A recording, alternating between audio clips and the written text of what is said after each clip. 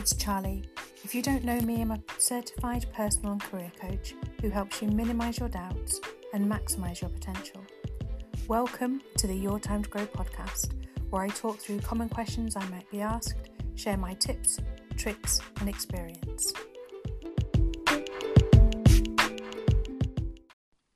So welcome to episode 111 of my podcast.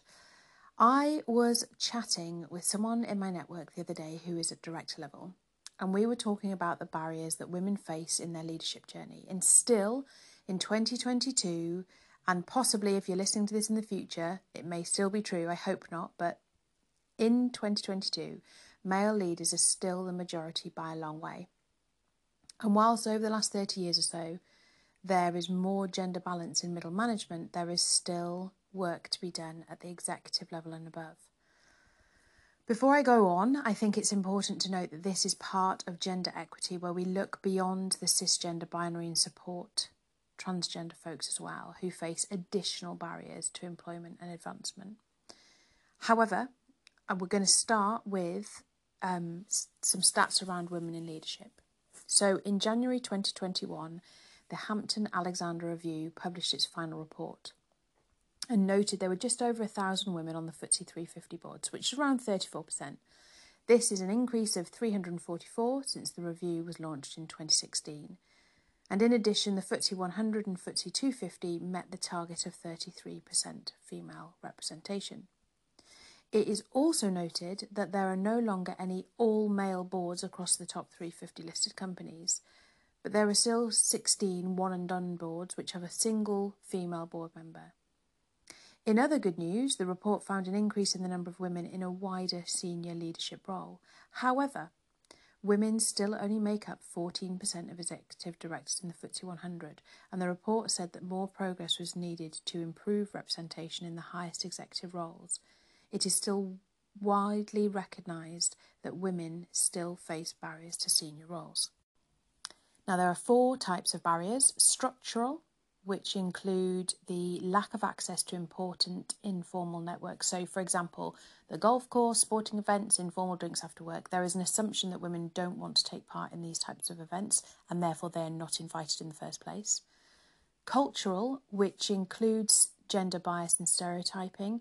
This role, there's incongruity around where somebody holds beliefs or stereotypes about a group that is inconsistent with the behaviour thought to be necessary to succeed in a particular role. So these beliefs make it more difficult for people to succeed if their behaviours are not perceived to be congruent with their gender. So, for example, stereotypical male traits such as aggression, assertiveness, competitiveness, they create conflict for women because women, are expected to act like a leader, therefore using their male traits, and also a woman using their female traits. And so to be accepted as leaders, women have to walk a fine line between 2 opposing sets of expectations.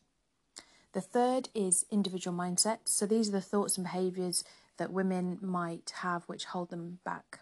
So perhaps they make it to director level, but they believe they cannot go further, or they self-select out of the workforce. The majority of women don't pursue C-level positions or higher for many reasons, including lack of confidence following work-life balance or a desire to avoid politics. It's also important to note that women often have a different value set and so face different barriers. And the final barrier are lifestyle choices. So these could include work-life balance, family choice, breadwinner, caregiver priorities. They are not negative choices, but they are considered barriers as they contribute to the leadership gender gap.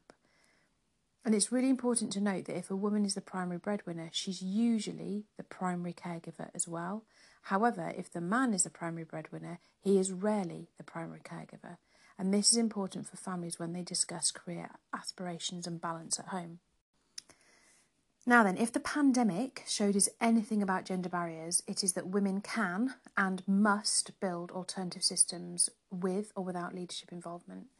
I heard many a tale of how women were thriving as leaders during the pandemic due to their more feminine traits of empathy, tolerance, vulnerability and intuition. We were unable to do things in the way that we have always done, and this created an opportunity for women to thrive in the workplace and or working from home, I might add. And as women, we experience one or more of the barriers mentioned above. Sometimes they're overt, sometimes they're concealed behind a different agenda. I see concealed barriers a lot as women return to work after having kids, with assumptions made about what they will and won't want to do. So what helps? Mentoring and coaching can help guide and advise someone to grow in their current career.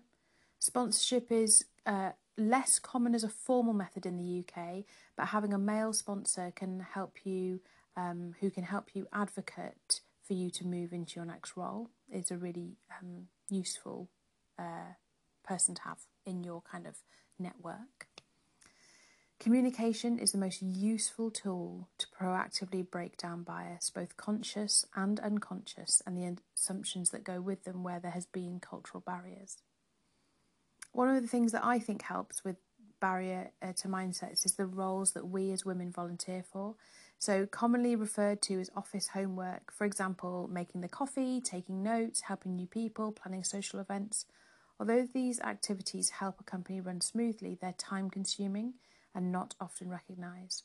So if you're thinking, oh my gosh, that's me, I always volunteer to take the notes, it's absolutely fine. You can volunteer, but you don't need to volunteer every time. Allow other employees to contribute and assign tasks if at all possible so that you can create a balance. I used to work in a place where we would, everybody would have a, like in each meeting, it would be a different person taking notes. And that kind of made it a little bit less likely, although we were majoritively women, that it would be the same person each time, obviously, to take the notes. Obviously, if you like taking notes, there's nothing wrong with it. I think the issue comes when it's presumed that because you are a woman, you will take the notes or you will make the coffee for everybody. Work-life balance is valued now more than ever by everyone. And again, the pandemic showed that we can work more flexibly, and many employers are embracing this. And over the last year or so, there's been this thing that's been referred to as the Great Resignation. And this is around the world, it's a global thing, and workers are quitting in record numbers. In some cases, people were taken on during the pandemic and they were working from home and it was brilliant. And then perhaps they were guaranteed flexible hours, I heard a few people say, and then the promises of remote working crumbled and they were called back into the office. Other people did their jobs 100% of the time at home, having been full-time in the office, kind of found this new way of working, and then there's been no flexibility on return. And I think it's really important to say that this is personal to you. Some people really enjoy working from home. I'm one of them, but I also like a job where I can go out and meet real life people. Other people want that flexibility, and employers are having to kind of work this out. And so importantly, and I think particularly for this kind of thoughts on it today, we all need to work together. So the employees, the employers, we need to have open and transparent conversations. We need to understand what it is our employees want, and we need to understand whether or not an employer can provide that and manage everybody's expectations. And we need to be aware of the barriers that we've talked about, or I've talked about today, and work together to reduce them. Because it is these barriers that are the underlying cause of the leadership gender gap. And it's what has this huge impact on diversity and inclusion for everybody. So if you are perhaps facing one of these barriers and you need some help, please get in touch. Maybe you've overcome one or more of these barriers and you want to share, that would be amazing. I'd love to hear from you. Please let me know, and I will see you all back here, or you will hear me all back here. Does this even make sense? I feel like it's I can't get the word out quite right, but I will be back here next week. That's what I wanted to say. I will be back here next week with another topic. Take care now.